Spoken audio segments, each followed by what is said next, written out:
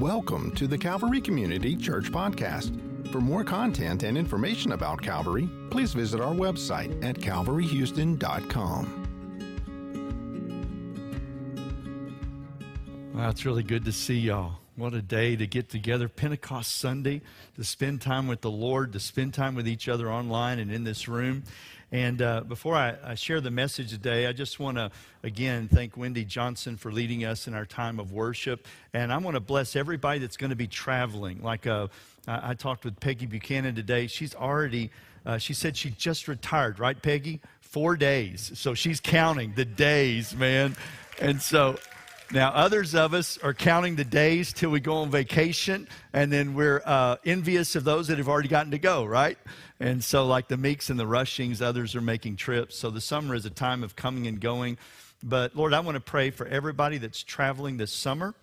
Lord, I pray that you would grant to them your protection, your favor, and your blessing. Lord, I pray that every vacation will be a time of refreshment, a time of recreation, a time of fellowship, and a time of renewal.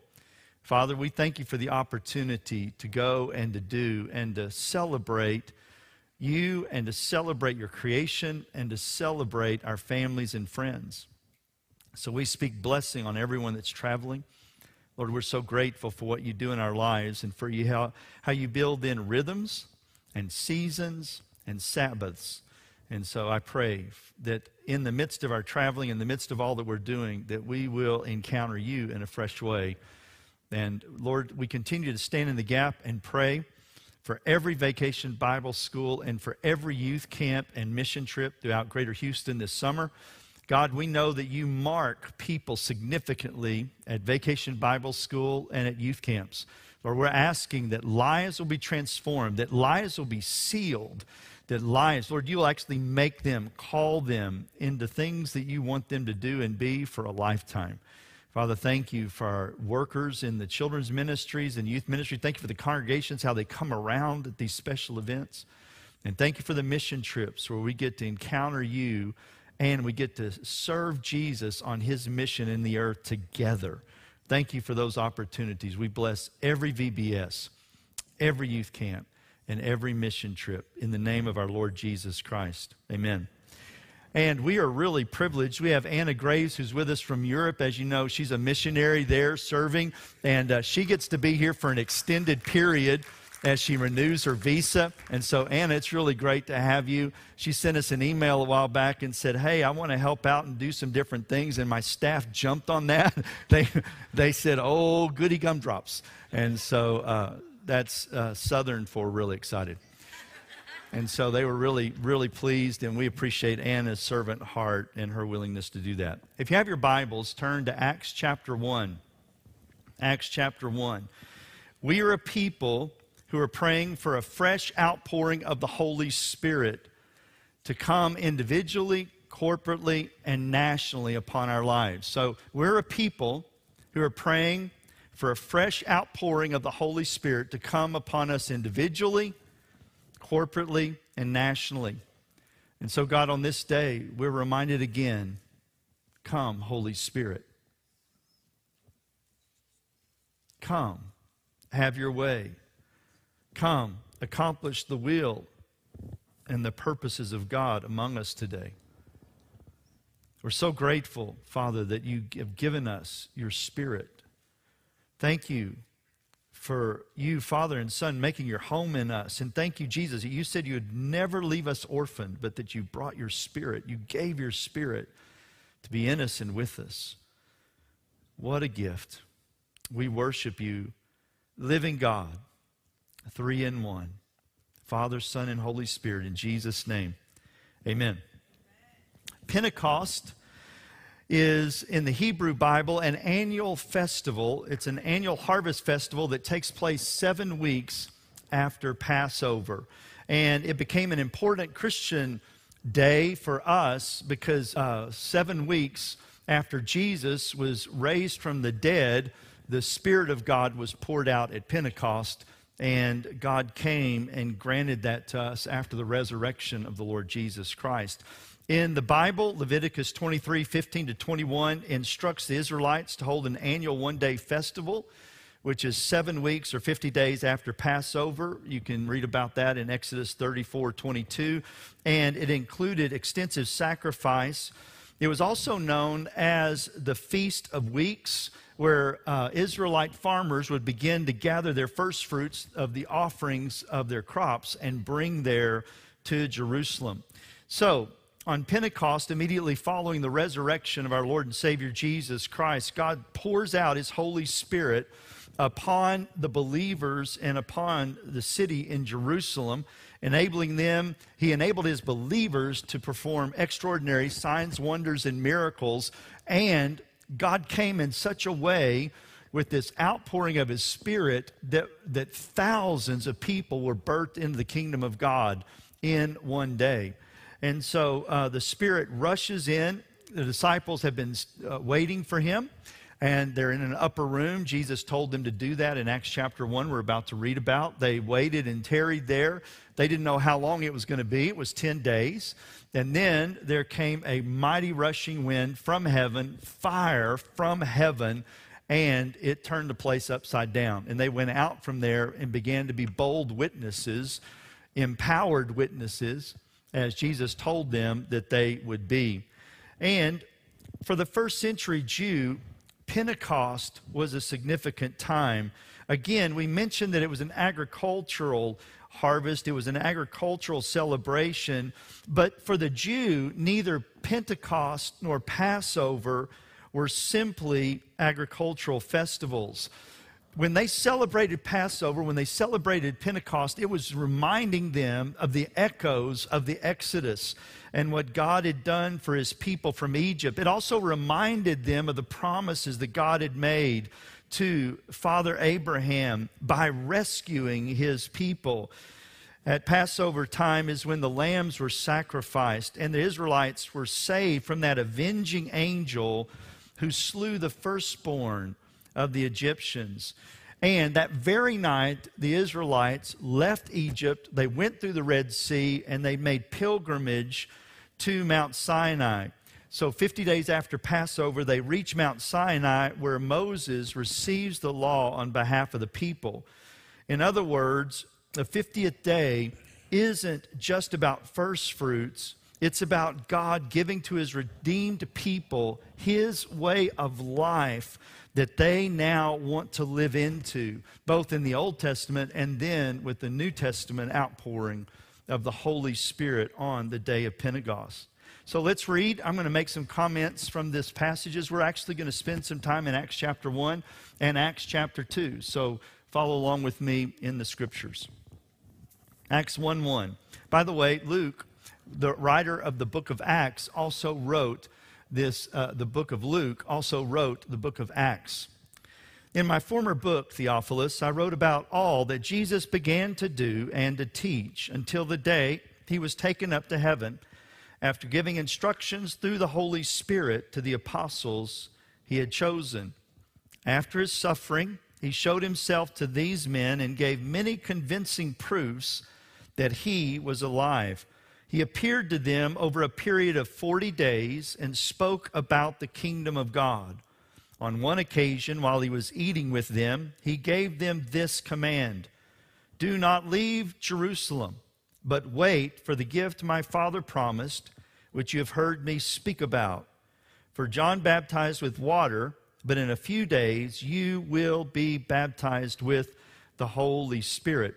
And so the book of Acts is actually a continuing story of all that Jesus did and all that Jesus taught. It's called the Acts of the Apostles, but the truth is, when you read the Gospel of Luke and then you read the book of Acts, you go, Jesus is still doing the same works. He's just doing them now through His body. But Jesus is the one that embodies. He's the focus. He's the testimony. He is the purpose of everything that happens in the book of Acts. He has been announced as King and Lord, and He's not some distant memory. He's not left them.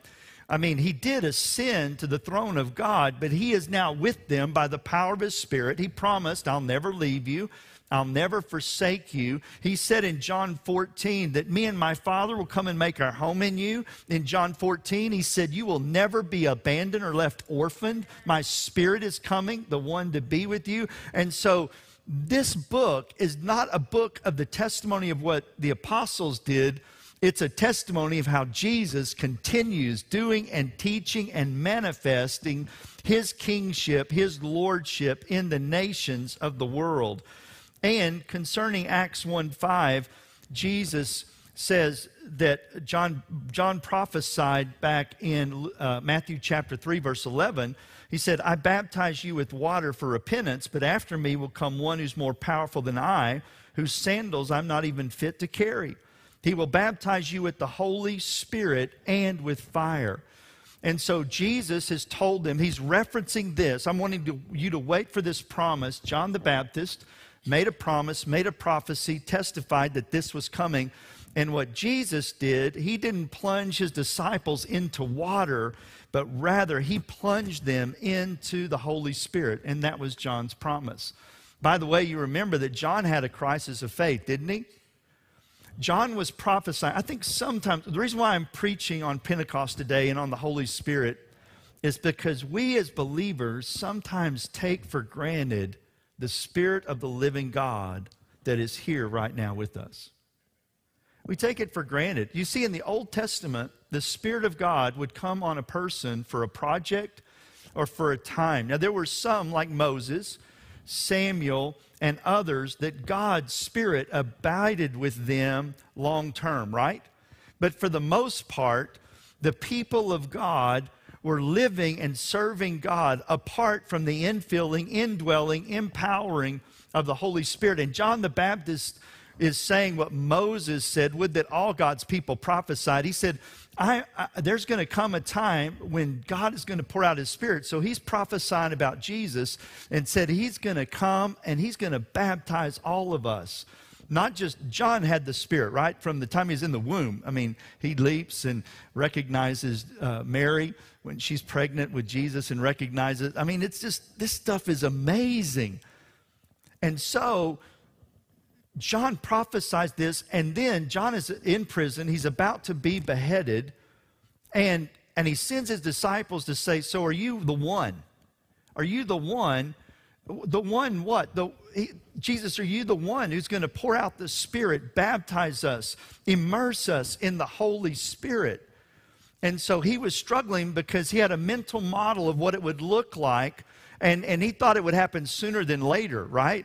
And then Luke 4:18 and 19, Jesus comes to save, heal, deliver, and encourage. I think John's also saying, I need a deliverer to come get me out of this prison, right? Very practical, right?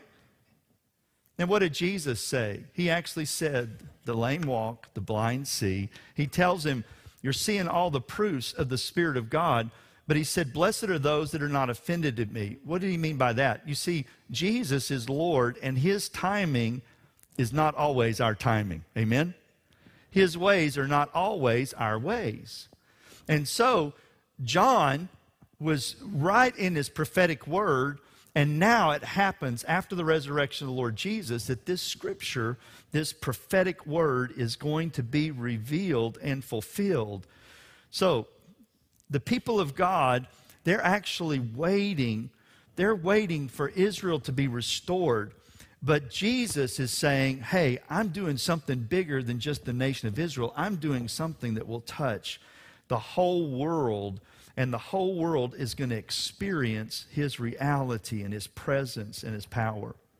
Calvary, I want to remind you that the word that God gave us for this year is holy desire.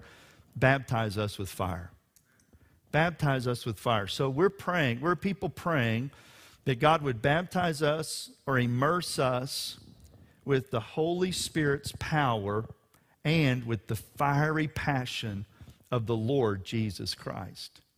You see, I'm really grateful that I don't live the Christian life out of my own strength, my own wisdom, my own capacities. I'm grateful that God, by his Spirit, empowers me, enables me, even gives me the mind of Christ. What a journey with a living God, a person that we get connected with. We're put into God's family. We're connected to the King and Lord of the whole universe. We're saved by this Jesus Christ, our Lord. And we're indwelt, we're filled, we're flooded with the power and the presence of the Holy Spirit of the living God. So I want to keep reminding you, Calvary, we want to be a people who are empowered and passionate about our God. I pray that for each of us. We're praying into that all year long. Verse 6, so when they had met together, they asked him, Lord, are you at this time going to restore the kingdom to Israel? He said to them, it's not for you to know the times or the dates the Father has set by his own authority. I'm learning something about mental models. A mental model is like sunglasses that you put on, and you don't even know you have them on. When you put on sunglasses, and it changes everything, right? So let's say that you have put on a pink pair of sunglasses. Everything will be what? Pink. But we don't even recognize that there are perspectives, there are interpretations. We just say, no, this is what's really real. The truth is, our understandings, our mental model of what is real is really what's real to us. And so it's like the glasses that color everything. It's the filter. We have these mindsets, would be another word, these mindsets that we filter everything through. So, what am I talking about? So, the disciples were puzzled. Jesus had not done things exactly according to their game plan, okay? So, when they signed up to follow Jesus, and it was in Galilee for 3 years, they actually, one of the things they believed, what they were signing up for a Jewish renewal movement. They believed that God had appointed Jesus to be the true king of Israel, and they also believed that God was going to come and work in their lives like he did through King David of old, and that for several years he was actually going to be the king in waiting. And then this ragtag group of followers, like, you remember David's mighty men? All these weird people that didn't fit anywhere, they fit with David, right? That's like these apostles, right? They're following this king. They're following David. He is on the throne of David, and they are so excited. There are biblical promises that the Son of Man was going to come, and he was going to renew and restore the Davidic kingdom. And why else would they look at him and say, hey, when you establish your government, let us sit on your right or your left? What does that mean? We want the offices in this Israeli government that you're putting together, right? Now, we read the scriptures now, and we're going, what? What? Jesus is king of the universe. Yes, Israel is favored, his chosen one, and God is going to bring a revival and renewal, and he is going to move in such a way that we can say all of Israel is saved, but they have relationship with God through Jesus Christ because God fulfills his promises to the forefathers, to Abraham, Isaac, and Jacob. But it's not about our earthly kingdom and our governmental seats in his cabinet, right? It's about us joining with the family of God, the kingdom of God, all the nations of the earth. But I want you to know, they had a mindset, so they had a mental model. And now, think about this. They've been with Jesus for 3 years, right? And so, what happens when your king, when your Messiah dies? You're disheartened. You're disillusioned, right? Francis Frangipane says you can't be disillusioned unless you had an illusion to begin with, right? So they were disillusioned because the illusion was that he was going to fulfill, and there's no room in their theology, their mindset, for Messiah to die. Okay, so things are shaken up. Things are really turned upside down for them. Scripture had promised this kingdom of God, Psalm 72, Psalm 89, Isaiah 40 through 55. Those chapters talk about it. And that God would come, he's going to judge the nations for their wickedness. He was going to come and establish his purposes and restore Israel. And so you might think about this phrase, As they're journeying with Jesus for 3 years, and then after the resurrection, it's, are we there yet? Are we there yet? Are you going to do things the way we expect? Are you going to do them in the way that we perceived and we believed? He wasn't the Messiah that they were looking for. Israel wasn't being renewed, and the world was continuing to carry on in its wicked way. The rich and the powerful were oppressing the poor and the needy. It was back to business as usual. So their lives are turned upside down. And then Jesus appears to them after his death, his burial. He is raised from the dead. And you know what they're thinking? They're thinking, okay, plan A did not go like we thought. But is this the time when he's going to restore Israel, restore the kingdom to Israel? We're back on track now, right? He's raised from the dead. So this is hard to wrap our minds around, but we all have mindsets, mental models, that it is like trying to plow through cement. Now, you don't see yours as well as I see yours, right? And you don't see mine. I don't see mine as well as you see mine. It's because it's like the water we swim in. And so, Jesus, the Son of God, has been with them for 3.5 years. Then, he comes back and teaches them about what? The kingdom of God for how long? 40 days, right? Now, that's some intense teaching, right? He actually appears to 500 people, Paul tells us in 1 Corinthians chapter 15, and he teaches them about the kingdom of God, about the rule and reign of God, about his lordship and fulfilling all the scriptures and where God is taking all of human history. And then the first question out of their mouth was, is now the time? The time for what? Well, the renewal of an earthly kingdom of Israel. If it had been me, having a Jewish background, I would have just slapped my forehead and said, oy vey. What do I do with you guys, right? But what did Jesus do? He just went on with his plan, right? He just said, okay. He told them the Holy Spirit's going to come and he's going to teach you all things. He said, you're not actually ready for everything right now, but he's going to lead you. He's going to teach you. So, verse 8, but you'll receive power when the Holy Spirit comes upon you, and you'll be my witnesses in Jerusalem and in all Judea and Samaria to the ends of the earth. One thing that we've said around here, Pastor Steve has taught us for a long time, is that a person with an experience beats a person with an argument every single time.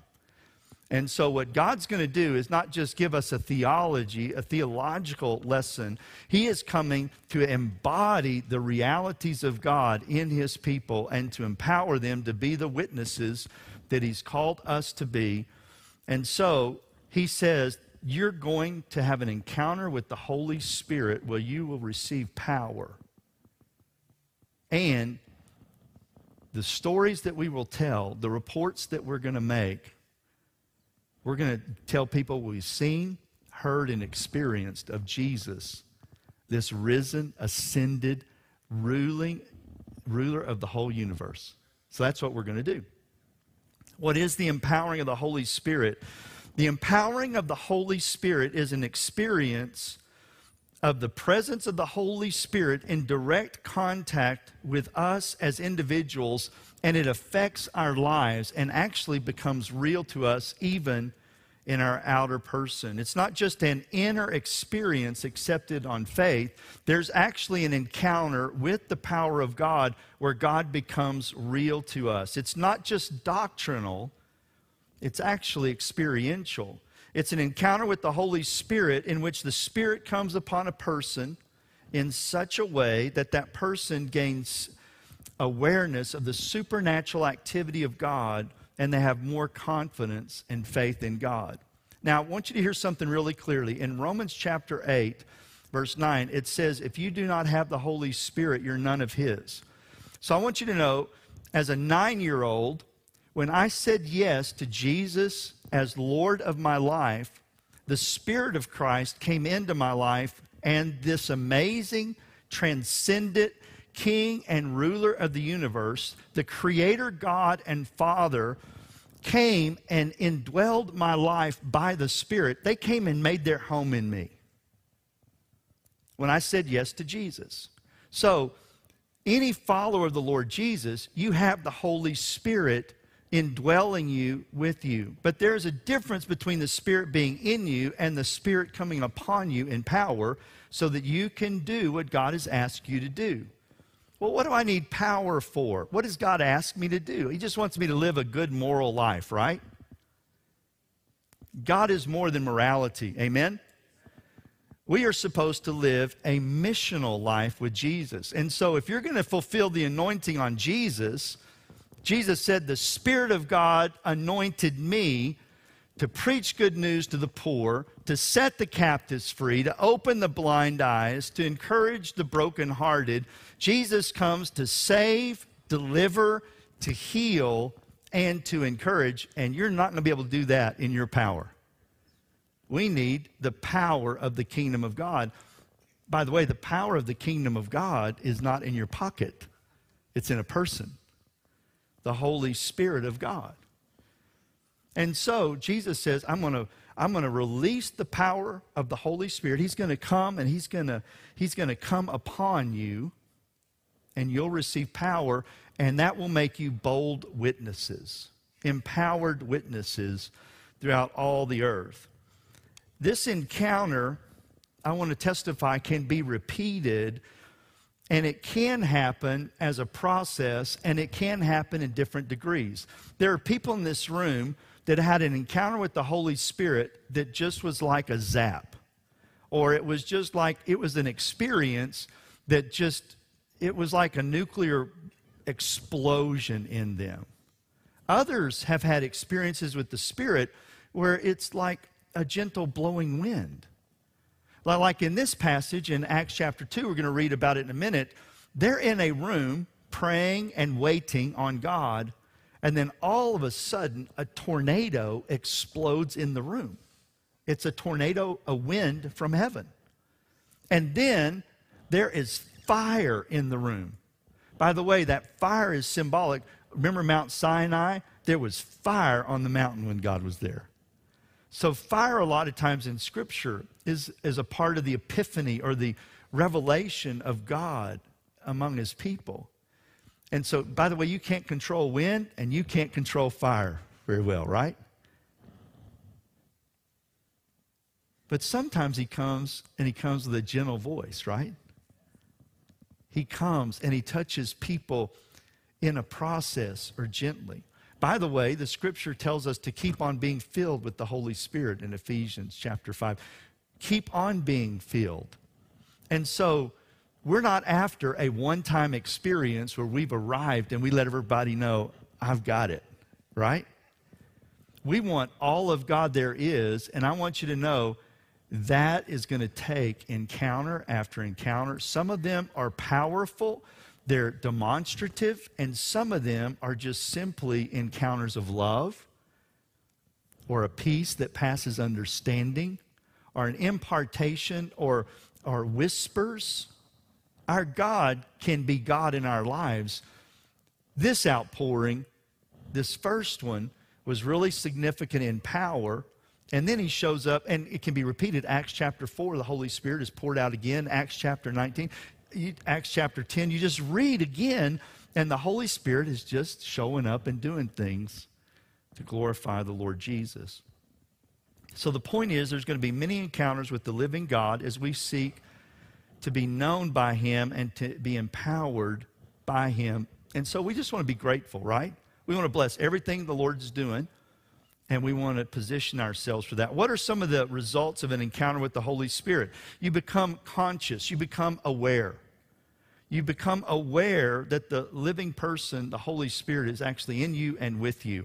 There's an experiential knowledge maybe of the love of God or the joy of God or the peace of God or the nearness of Jesus. Maybe there's an impartation and release of spiritual gifts that will help us to be effective in witnessing, healing, deliverance. There's different spiritual gifts. There is the fruit of the Spirit, which is working on our characters. We walk with God. There is fruit that's produced and grown. There are gifts of the Spirit named in 1 Corinthians chapter 12, for instance, verses 7 through 11, there are actually 9 spiritual gifts listed there. There are other spiritual gifts listed in Ephesians chapter 4, Romans chapter 12, and they're not exhaustive lists. They're descriptive lists. They're saying our God wants to do the kingdom work through us, and we need his gifts to do that. And so may I tell you what the scripture says in 1 Corinthians chapter 14, follow the way of love and earnestly desire the spiritual gifts, especially that you might prophesy. So, if your attitude is, I'm just going to sit here, cross my arms, and just wait, I'm ready for whatever God wants to do, that's the wrong attitude, right? We need to be leaning in. We need to be pursuing. We need to be naming and asking and seeking, right? Luke chapter 11, verse 13, how much more will God give the Holy Spirit to those that are perfect? Is that what it says? That long pregnant pause concerned me for a minute, as I did wonder. To those who ask, right? How much more will God give the Holy Spirit to those who ask? Actually, when I was growing up, I actually believed that God couldn't use anybody unless they were perfect, unless they had their act together, and if they had any sin, if they had any immaturity, God couldn't use them. That was a part of what we taught so we could control people, right? We need you to act right, so you can't have all God wants if you're not going to act right. The only problem with that is it's wrong, right? God will give his gifts to anybody that asks. Now, when the power of God comes and God begins to move in our lives, there are going to be some things, our character is going to be exposed, right? You've heard the phrase that power corrupts. That's incorrect. Power reveals corruption. We've heard the phrase that absolute power corrupts absolutely, right? Wrong. Absolute power just reveals the absolute corruption that was already there, right? Now, some people want the power of God, and they say, let's not worry about the character. And then other people are doing the works to get the character of God to be the moral people they're supposed to be so they can earn what he wants. And he's going, I give this to new believers. I give my Spirit's power. You watch somebody that falls in love with Jesus, they've had an encounter with him, and they get born again or saved, or they come into the gift of God in Christ Jesus. And what are they doing? They don't know any better. They're just believing God's word, and they're telling everybody about the love of God, right? New believers are winning people to Christ. They see God do something. They just expect him to deliver them or to encourage them or to touch them. We actually unlearn that as we follow Jesus in most of our churches, right? We go, well, I'm not good enough. I don't know all the ways. I don't know all the wherefores. I don't know enough scripture. So did you hear me clearly? God gives the Holy Spirit to those who ask. Now, what's your mindset? I had a young man come to me. This was years ago. He came up to the altar and he was saying, hey, I need the baptism of the Holy Spirit. I knew what he was asking. He was asking for a power encounter with God. And so, it didn't matter to me if he's asking for a one-time experience that makes me arrive, and so I've got it, whatever it is, or if he was just asking for a filling. But he said, man, I've got to have God. I've got to have God. I've got to have God. And I am so desperate. I said, I bless that. He said, I'm going to die unless God does something. That put some pressure on the prayer team, right? So I said, so how long have you been seeking him like this? Man, 2 months. 2 months I've been going after God like this. And I just thought for a minute, I said, man, I have been doing this longer than you. I've been going months and years, dude. I didn't tell him that. But, the reality is we get impatient, right? I want God now. I want God on my terms. So he says ask, but he's the giver of the good gifts, right? He knows how to give. So I've prayed for people, and they've come up there. They're ready for a zap. They're ready for a new anointing. They're ready to be God's man of power for the hour. And then the Holy Spirit comes, and he settles on them with peace. Can you bless what God is doing? Or do we despise what God is doing because our mental model is, I expected A and I got B. See what I'm talking about? God help us, right? God help us. So verse 9, after he said this, he was taken up before their very eyes, and a cloud hid him from their sight. So, the ascension. You know, we don't talk about the ascension very much, but did you know that Jesus is the risen, embodied man at the right hand of God Almighty right now, and he is ruling and reigning over heaven and earth right now? That's what the ascension's about. Do you know that? And one day he's going to come in person, and we're going to get to partner with him in cleaning up this whole mess. But until then, he is working in our lives by his Spirit, and we're joining Jesus on his mission with others in our spheres of influence, bringing the kingdom of God, its righteousness, peace, and joy, its goodness, its mercy, its healing, its deliverance. And so God's kingdom is here, but not in its fullness, right? This is not fully here, but we're on duty right now. We're on journey with the King of Glory. By the way, if you're bored,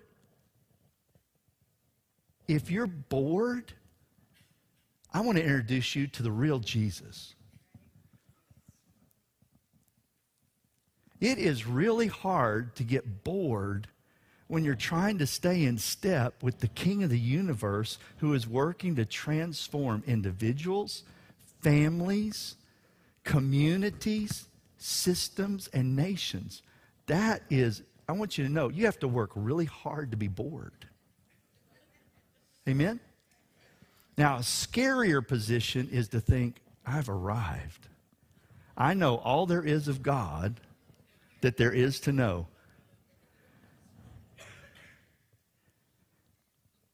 Those creatures, Pastor Joshua told us a couple of months ago, right? They've got eyes everywhere, under their wings. They're just everywhere. They're full of eyes. And every time they glance at the Father, they're getting a new revelation of God and his beauty, and it overwhelms them, so they go, holy, holy, holy. Then they get up from bowing, holy, holy, holy. And you know, some of us are going, that'd just be boring. All we're going to do is just sit in heaven, and we're just going to sing and worship and cry, holy, holy, holy. Do you know what? They're not doing that out of boredom. They're doing that out of mystery and marvel and majesty. They're going, oh, my. Oh, you're more beautiful. Oh. They just are going on and on and on. Heaven's not a boring place. And it's not even our final destiny, right? God's going to put heaven and earth together. Right now, around the throne, there are explosions of light and sound. There are crowns hitting the silver, glassy sea. There are all sorts of things going on. And people say, I want our worship services to be just like heaven. What's their mental model? Father God, we praise you. Right? If God's service showed up here, right? Can you imagine? You know those smoke machines they got to concerts?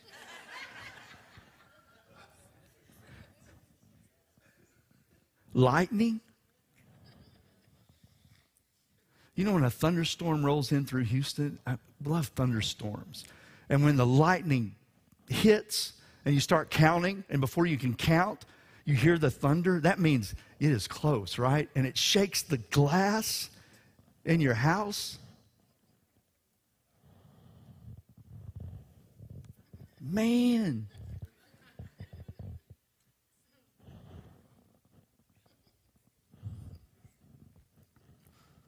We get to give testimony to what we've seen, heard, and experienced of the life, the death, the burial, the resurrection, the ascension, the second coming of our Lord Jesus Christ.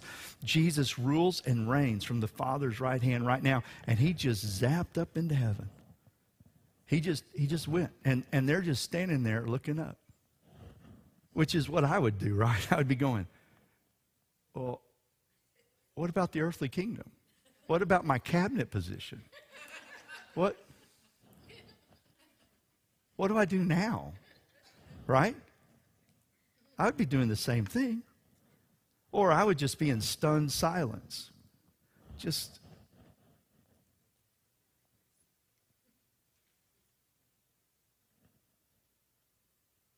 a man is at the right hand of God forever and ever. The Son of Man. So they were looking intently up into the sky as he was going, when suddenly 2 men dressed in white stood beside them. Men of Galilee, they said, why are you standing here looking into the sky? This same Jesus who has been taken from you into heaven, he's going to come back in the same way as you've seen him go into heaven. So that woke them up. So it says, they then returned to Jerusalem from the hill called Mount of Olives, a Sabbath day's walk from the city.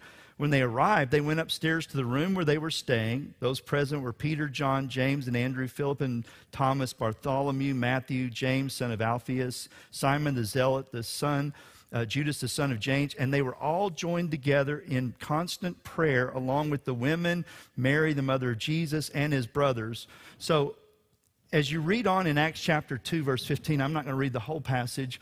There are actually 120 people that are gathered in this upper room. Now, here's the sad thing about this to me. Jesus told 500 of them to wait for me, to tarry. You know what the good news is? God will use whatever we give him. Amen? It's a representation. These 120, I can pour out my Spirit and I can turn the earth upside down with 120. Acts 2:1, when the day of Pentecost came, they were all together in one place. So that's unity and community, right? They're all together in one place. I love technology that we actually have unity now in multiple places. Isn't that cool? Suddenly, a sound like the blowing of a violent wind came from heaven and filled the whole house where they were sitting. They saw what seemed to be tongues of fire that separated and came to rest on each of them. All of them were filled with the Spirit and began to speak in other tongues as the Spirit enabled. So again, we've got these untamable forces of wind and fire that explode inside a room. Inside a room.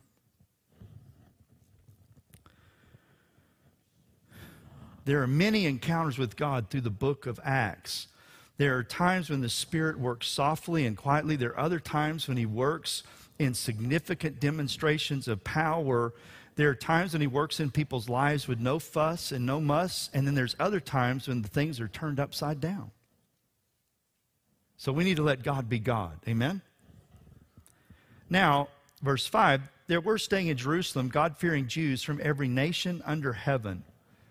Every nation was represented that day through followers of Israel. There were Jews in the city. Now, not everybody in the whole world was in Jerusalem that day, but representatives of every known nation were there that day.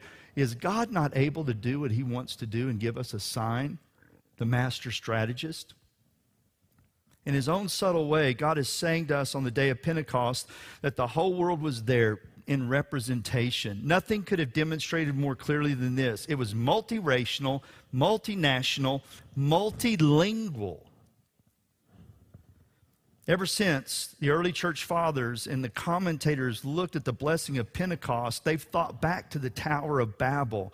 The curse at Babel was we were confused because we were trying to build our own way to God. We were trying to be God without God. And so this confusion came and division came and disunity came. And now God is coming to reverse the curse of Babel. In Jerusalem, the language barrier was supernaturally overcome. And it's a sign to the nations that our God can gather, our God can do what he wants to through people. It's prefiguring the great day when a redeemed company drawn from every tongue, tribe, language, and nation in Revelation chapter 5, verse 9 and 10, gather around the throne. By the way, we should never have arrogance that our race, whatever race you are, is the race.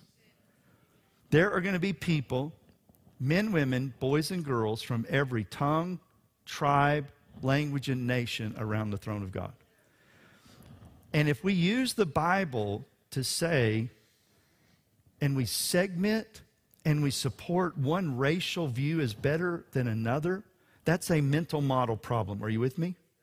Now, we could have been taught that by our culture, by our parents, our family of origin. I understand that, but we're going to jettison those things to lay hold of the kingdom mindset. Amen? Verse 6, when they heard this sound, a crowd came together in bewilderment because each one heard them speaking in his own language. Utterly amazed, they asked, are not all these men speaking? Aren't they all Galileans? Then how is it that each of us hears them in his own native language? Parthians, Medes, Elamites, residents of Mesopotamia, Judea, Cappadocia, Pontus, Asia, Phrygia, Pamphylia, Egypt, and the parts of Libya near Cyrene, visitors from Rome, both Jews and converts to Judaism, Cretans and Arabs. We hear them declaring the wonders of God in our own tongues. Amazed and perplexed, they asked, hey, what do you think this means? Isn't that a great question? Now, there are two miracles here. Can you see the two miracles? One miracle is that the disciples of Jesus are actually talking. They were given earthly languages, and they are declaring the praises of God. They are testifying to God in a language that was downloaded to them. So that would be like you're speaking Ukrainian, and you'd never had any training in Ukrainian. Or you're speaking Chinese and you never had any training. So you're speaking. So one of the things is there was languages given as the Spirit enabled them. Now, by the way, this is different than the 1 Corinthians chapter 14:2 languages, the prayer language that is given. It's one of the spiritual gifts because there, in that prayer language, we're speaking praise to God. Amen? But here, they're actually speaking in a known language, testifying to God, testifying to them about God. They're hearing the praises of God in their own language, declaring the wonders in their own tongue. And then, so that's miracle number one, is everybody was speaking a language. Now, wouldn't that be cool? I've longed to learn how to speak Spanish. We had a missionary a few years ago that went to the Ukraine, went there to minister, and all of a sudden the Lord downloaded to her. She was, in a matter of weeks, speaking and singing in Ukrainian. Is that not the coolest? That's amazing. The second miracle is that every person heard them speaking in their own language. So over here, Peter's preaching, let's pick a language. Maybe he's preaching in Chinese. People around him and others are hearing them in their own language. So there's a miracle of the gifts. They're speaking in a language, and then people are hearing in their own language, and that's God, God, God. What does this mean? God is here. Amen? So there's the miracle, the disciples speaking in other languages, and there's the miracle, the hearers hearing in their own language. Now, verse 13, look at that with me. Some, however, made fun of them and said, they've had too much wine. Now, there are different responses to the same experience. Some were amazed and curious, verses 6 and 7, and then some were resistant, mocking, and rejecting. Verse 14, then Peter stood up with the 11, raised his voice, and addressed the crowd. Fellow Jews and all of you who live in Jerusalem, let me explain this to you. You're asking a question, I'm going to help you. Listen carefully to what I say. These men are not drunk, as you suppose. It's only 9 in the morning. No, this is what was spoken of by the prophet Joel. So what he begins to do is he begins to explain this to you. Some of you have heard this phrase. We should be like St. Francis of Assisi. We should preach the gospel at all times, and if necessary, use words. Number one, you need to know St. Francis never said that. That's not what. So if, now wait. We want to be moral and missional, right? So if you hear a preacher or a teacher or someone say the opposite of what I just said, you're not going to go, my pastor told me. We don't want to be arrogant or prideful, right? St. Francis didn't say that. Secondly, it's not true, because you always have to proclaim and demonstrate the gospel, because when things happen, it doesn't make sense to people, right? John chapter 6, there's a voice from heaven, and he spoke directly to Jesus, and some goes, well, that was thunder. Some goes, that was an angel. Some go, that was God. Well, which was it? Right? So somebody has to tell them, Father, for their sake, you spoke to me. Jesus said that. We need proclamation and we need demonstration, right? We need proclamation and demonstration. So there's going to be opportunities when God's doing some things. We said, here's why this is happening. Here's what this means. Okay? There's always the proclamation and the demonstration. They go together. So we do good deeds that creates goodwill so we can share good news. Works go together with our stuff, right? We serve, we humbly obey the Lord in our spheres of influence. But there comes a point where we have to give explanation to what's going on. Like I tell people when you're working in our elementary schools and serving the Lord, and somebody comes up to you and says, so why are you serving in our elementary school? Why are you working with kids? Why is your church giving all this money? You know what happens to us as believers who've been around this stuff for a long time? We're swimming in it. We go, that's just who we are. Now, is that a clear witness to Jesus? You can't proselytize, you can't evangelize, you can't tell, but if somebody asks you a question, you can share. What do we need to share? Hey, listen, Jesus loves you, Jesus loves me, and I'm here because he loves this school and loves all of y'all. Are you with me? Now, you have to practice that over and over again, because what we normally say is, I just like to serve. Or I really like working with kids. Well, all that's true, but what's the real motive? Would you be there if Jesus wasn't on mission there and calling you to join him there? Are you with me? So why do you pray for our company all the time at work? Why are you serving on these different committees? And why are you doing things which other people won't do? I don't know. I like to serve. Well, why do you like to serve? Nobody likes to serve. You like to serve because Jesus transformed your life, and now you're a servant of God Most High, and you're a humble partner with him. And so you say, you know what? Jesus changed my life. I just love being a part of this company and the redemptive purposes that God has here. And isn't God good that we get to partner with him for whatever industry that we're in? Isn't that a little bit clearer testimony? But you have to practice. So who are you going to practice on? Huh? Well, practice on Bubba. Or practice on Tim, or practice on Tammy, or practice on Carol, right? Right? Hey, the other day, somebody asked me why I was doing this, and I gave a really lame answer. I don't want to do that again. Can I practice? I'm going to practice with you so that when they begin to see God's good works and they want to praise God, I'm going to point them to God. Matthew chapter 5, verse 11 through Matthew chapter 5, verse 13 through 16. You see how this all fits together? I just heard someone's thought was, please get this over with. Well, we're close. That's all I can say. Verse 17, we're close. In the last day, God says, I'll pour out my spirit on all people.